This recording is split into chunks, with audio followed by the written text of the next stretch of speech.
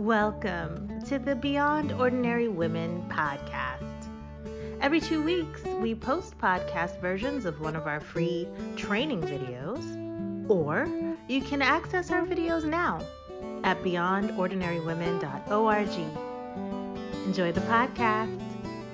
Hi, I'm Kay Daigle. I'd like to welcome you today to our video series, Be Strategic for Effective Ministry.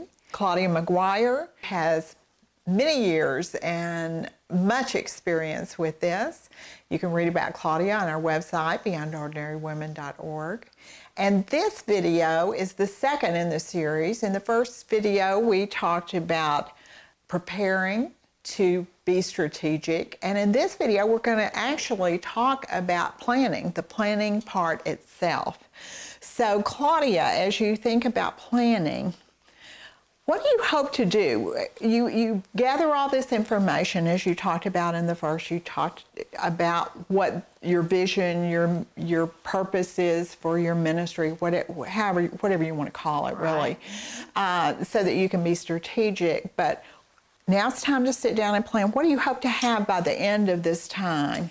By the end of this planning time, you really want your goals. You want your goals set.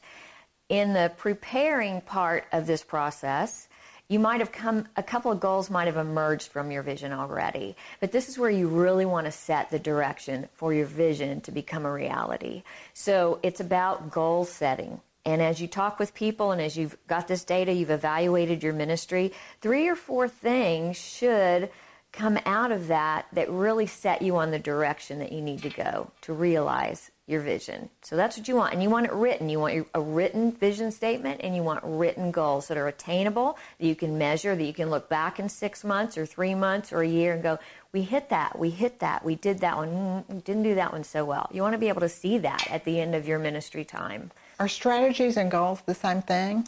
Not really. People use those words in so many different ways. I know it gets very confusing. But if you just think of goals are the what. What do we need to do to make this vision a reality? What is it that we need to do?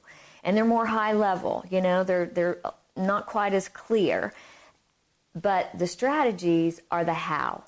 How do we make these things happen? So what you're doing is you're taking your vision and you're just breaking it down. Okay, here's the vision. What do we need to do to get there? And how do we need to do it? And then you even go further into who's going to do that and when.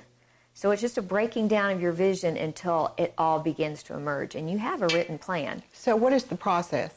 The process is the preparation point that we talked about, right? You've got all this information. Now, if you've got a ministry team, a board of directors over your organization, whatever it is, maybe you're just starting a ministry. Invite some friends in that are kind of like-minded, have this same kind of passion possibly, or they would interact well with you or maybe push back, give you a different perspective. Invite some people into the process with you. And what we did many times as we were planning ministry over the years, we would go away for a day separately with some guidelines. Here's some things we want to pray about today. Here's some things we want to look at. I want you to think about what we've done in the past. Where do we need to go in the future? Again, what are we missing? How do we want to get there? What could that look like? So everybody kind of has their own half a day or day to pray, to write down some things, to just ask God, where do you want to take this ministry and how can we do that? Because we're starting at 0. How can we get there? And then come back together maybe a week later, maybe 3 days later, and just spend a couple of days unpacking that. What were people sensing? What did God lay on their heart? What are they thinking about this ministry? It's amazing what great ideas will just bubble up as a result of those conversations and just asking questions among each other. So out of that, you're going to come up with some goals. And really, I would suggest you have 3 or 4 very clear goals in mind before you go with the next step. But if you write those goals down, the thing that you will talk about, continue to talk about and pray about is, okay, so how do we do that? You know, what could that look like? That's the strategic planning. All of this is strategic planning. But you're actually taking those goals, and then what are the steps to get there? And I think about the first time we actually were doing this process 15 years ago. I've been doing it for over 15 years. Is we came up with our vision statement. And it was about helping women learn to follow Jesus Christ, serve him in love, have a hunger for his word, and to help others understand who Christ is, bring others to Christ. So as we looked at that vision statement, which kind of morphed over the years, it's okay for that to happen, we also saw that our goals were right in that vision statement. So we took out the 4 goals from there and say one of those goals was helping women develop a hunger for his word. What did that look like? Okay, but the goal was help women develop a hunger for God's word. Okay, well, how do we do that? Well, that's when you start thinking about, oh, well, we could do a Bible study. We could do this program. We could do some training. So those are your strategic steps to help make that happen. And then you think about, you go further down the chain to the action steps. Who's going to do that? Who's our best Bible study teacher? Do we need to start having some training of these 3 women that really would love to do this to help them understand how that fits in our vision for this ministry, for women's ministry, or for this organization? And then you begin to implement that plan, which we'll talk about in the next session. So if you already had a Bible study, let's say you already had a Bible study and you were going into your strategic planning session, how would that look different if you already were doing something? Right. If you're already doing something, but you just have a sense that God is inviting you or asking you to take it to a next level. Say you want to incorporate, you wanted to do missions in your church with your women. You know, you've got great mission organization, or you've got great missionaries in your church. How could you incorporate that within your Bible study? Maybe that's an idea. You don't have to start a different program for everything you're doing. But you know what? We've got this group of women that meets together for Bible study every week, for 3 months at a time or whatever. How could we incorporate a mission strategy or outreach into this group? And you could either write letters to the missionaries that you have on your board or in your church. You could begin to serve in the community. Maybe 1 week during your Bible study, everybody brings canned foods. You bring it to the food pantry in your neighborhood. Maybe you donate clothing. You bring it to the clothes closet. You get women to just get a taste of serving if that's something you feel God is wanting to incorporate into your ministry. And it takes it to another level, and it's being very strategic without sucking dry your resources. We've got to have another program, more leaders, more rooms, more money, more childcare, whatever that thing might be. And that reminds me, recently I sat down with a woman who contacted me because her pastor had asked her to begin a women's ministry in her church. She did not have they did not have a women's ministry. Many women were asking for it, and so she came with pages and pages of plans, all the areas, Bible study, to have outreach events, to have speakers come, to have mission work, to have mentoring programs.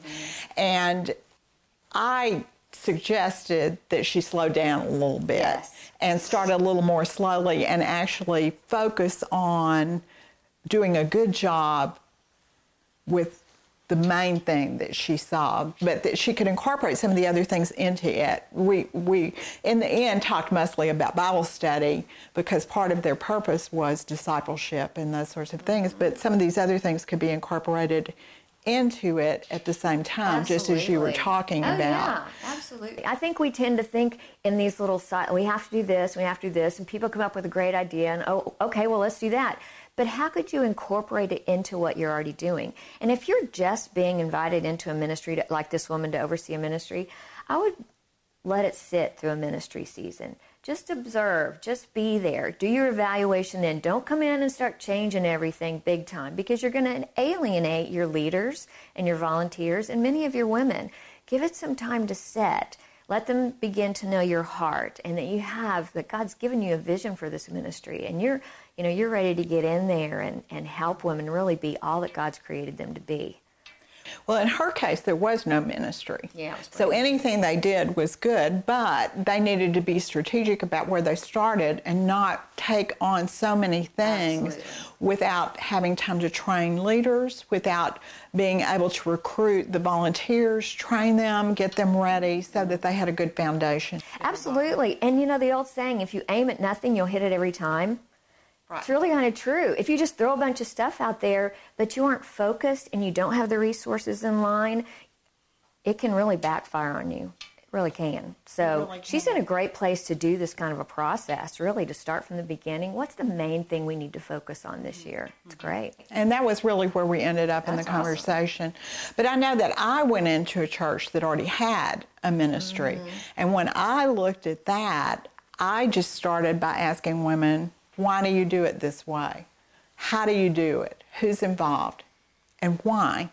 And after a while, one of the women on my board said, I knew you were going to ask us why when we were talking about something else. She said, I knew you were going to ask us why because you're trying to figure out what needs to stay and what needs to go. And all that was just not even strategic planning yet, but doing the preparation that you talked about so that we could strategically look at the things that they were already doing and make a decision what needs to stay and what needs to go so that we're not trying to do so many things that it just means we don't have enough volunteers because we try to take on too much. There's a million good things to do. This is about finding what are the best things. Right. Where does God really want to take this ministry? Right. And also, it's not about my personal wants or needs. It's about how does God want to take this and minister to the women at this church and then use them out in the world.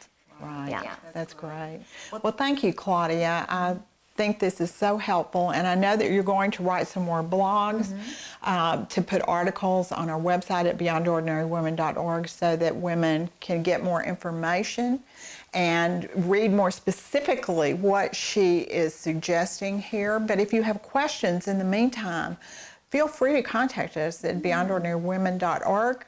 I can talk to you about it, or I'll get Claudia involved if I don't know how to answer your questions. So we look forward to seeing you for the third video, which talks about actually proceeding with your plans. How do you take those ideas and actually move, actually actively do something about it? So we look forward to seeing you then. Thanks for listening to the Beyond Ordinary Women podcast. You can find more podcasts and information about women in leadership by going to beyondordinarywomen.org. This podcast was produced by Beyond Ordinary Women Ministries. Our production team includes Evelyn Babcock, Kay Daigle, Kay Halligan, Deborah Herring, Sharifa Stevens, and John Sparks. Theme music, Back in Stride by Don Miller, used by courtesy of Christine Miller.